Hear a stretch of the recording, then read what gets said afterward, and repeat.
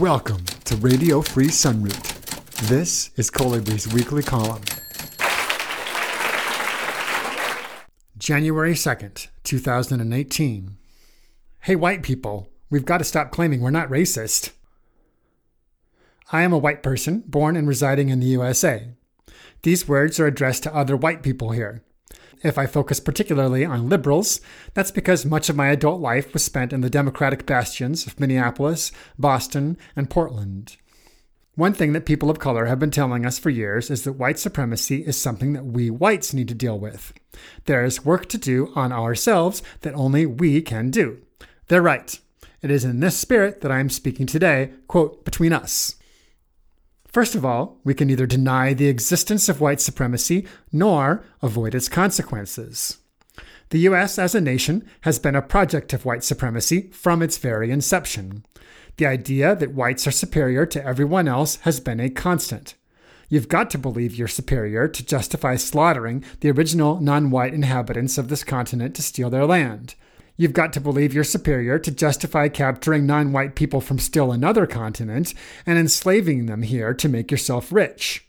You've got to believe you're superior to justify incinerating 2 cities full of non-white people with nuclear bombs to assault your global dominance.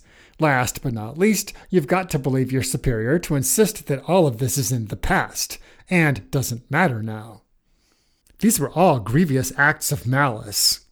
They are also events that are historically responsible for creating the USA as we know it today.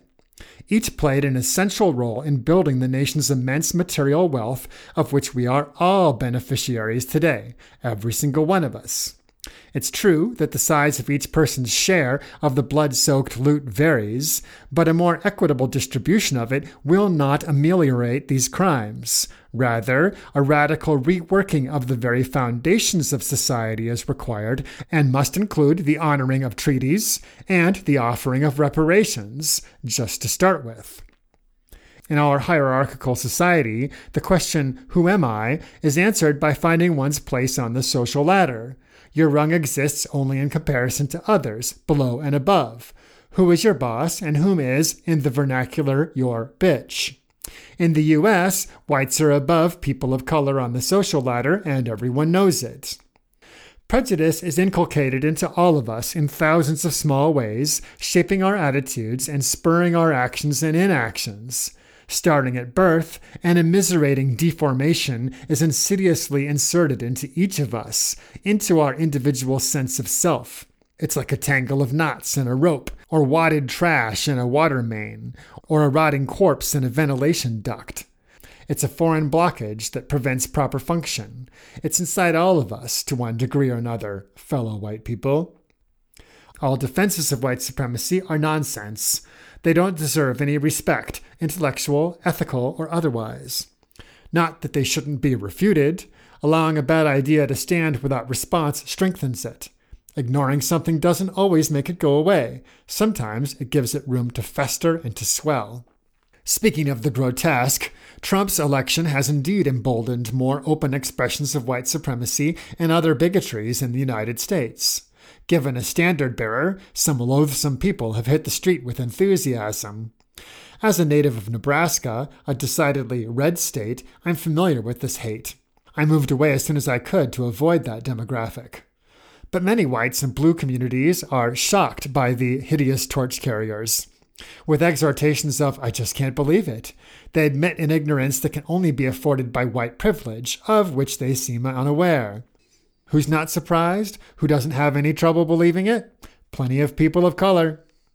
The difference between racism before and after Trump's ascendancy is of degree, but not kind. From 2008 to 2016, while some whites slept with self-satisfaction, other whites agitated themselves into a fury. Now, here we are. The ugliness of the Trump crowd does not make the rest of us pretty, however much we might like to think so. Any amount of racism is aberrant. Instead of asking for pats on the back, we should concentrate on how to travel the remaining distance. Individual journeys can join to become collective efforts, and we need to strive towards that end. Or rather, for that means, with the end of white supremacy being the end. It speaks volumes about the persistence of white supremacy that it was not only able to accommodate itself to a black president, but actually strengthened itself too. Reality check on the Obama years and racism. If you voted for him, that doesn't mean you're not racist.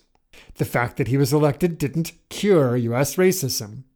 His administration perpetrated viciously racist policies and practices domestically and abroad, like every single president before him.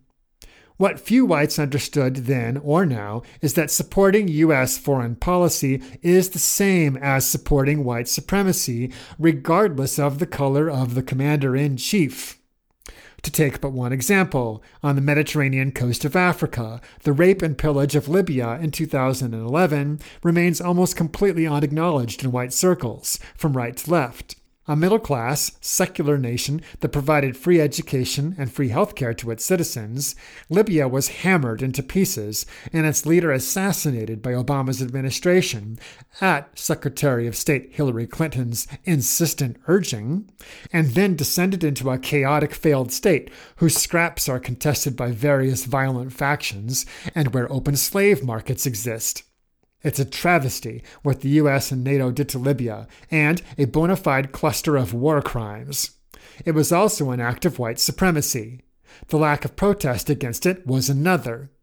Why did so few whites protest the assault on Libya?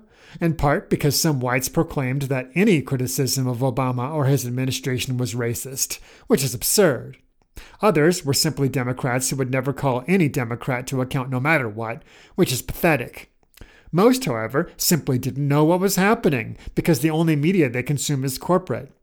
Corporate media is white supremacist and played its accustomed role of obfuscating the facts and cheerleading the aggressors, being, quote, objective in no way. As my friend Angel commented when I shared a draft of this article with him, quote, so many people on the left are happy to have Trump to hold up as a shield and a disguise. Turning a blind eye to the global ravages of white imperialism, and then getting upset when some pus-filled sores appear in the homeland is a great hypocrisy. Allowing the first ensures the latter, and one cannot claim to be separate from it in doing so. End quote. Hey, white people, we've got to stop claiming we're not racist. That's lying. Yes, I mean this collectively, but first I mean it individually. It's a fact that each of us supports white supremacy as a matter of course through everyday choices we make. Because it is the reigning philosophy of the U.S., we are supportive of white supremacy whenever we are passive about it. We must also remember that our ability to ignore it is itself a privilege conferred by our whiteness. White supremacy is not native to human culture. To say so, as in, racism has always been around, aids and abets racism. Why? Because once it's rendered instinctual, other labels are easily applied and then it is easily excused. From always been around, we get normal, natural, and then inevitable and unstoppable. Those are bad enough, but what a slippery slope. One small step away is divinely ordained or God-given. But no, the normal is not natural, neither by genome nor by grace. White supremacy is an aberration, culturally impressed upon us, not hardwired. As shown by the vast majority of our history as a species, going back at least 200,000 years, we can live without it. In fact, we can live much better without it. Each of us white people must cultivate awareness in ourselves so that we can spot the racism inside and go about extracting it. One method is to ask questions. When we interact with other whites, are we paying attention to how white supremacy lurks behind so many of our learned assumptions? Are we seeing how we participate in building that edifice? What does it feel like to be involved? As with any kind of internal trait, and indeed more broadly, as with any thought or emotion at all, the ability to recognize racism in yourself makes it easier to see in others. Moreover, it also makes it more difficult for others to conceal it from you. As your witnessing spreads from yourself to the world, your knowledge deepens and expands. The familiar, reflected, unfolds into the universal. A trait identified now is a trait operating under supervision. Shine a bright light on it to see what it is. Imagine yourself without it. This is doable. We could call it a process of illumination. I'm just scratching the surface here. We white people have a lot to look at, learn about, and dispose of.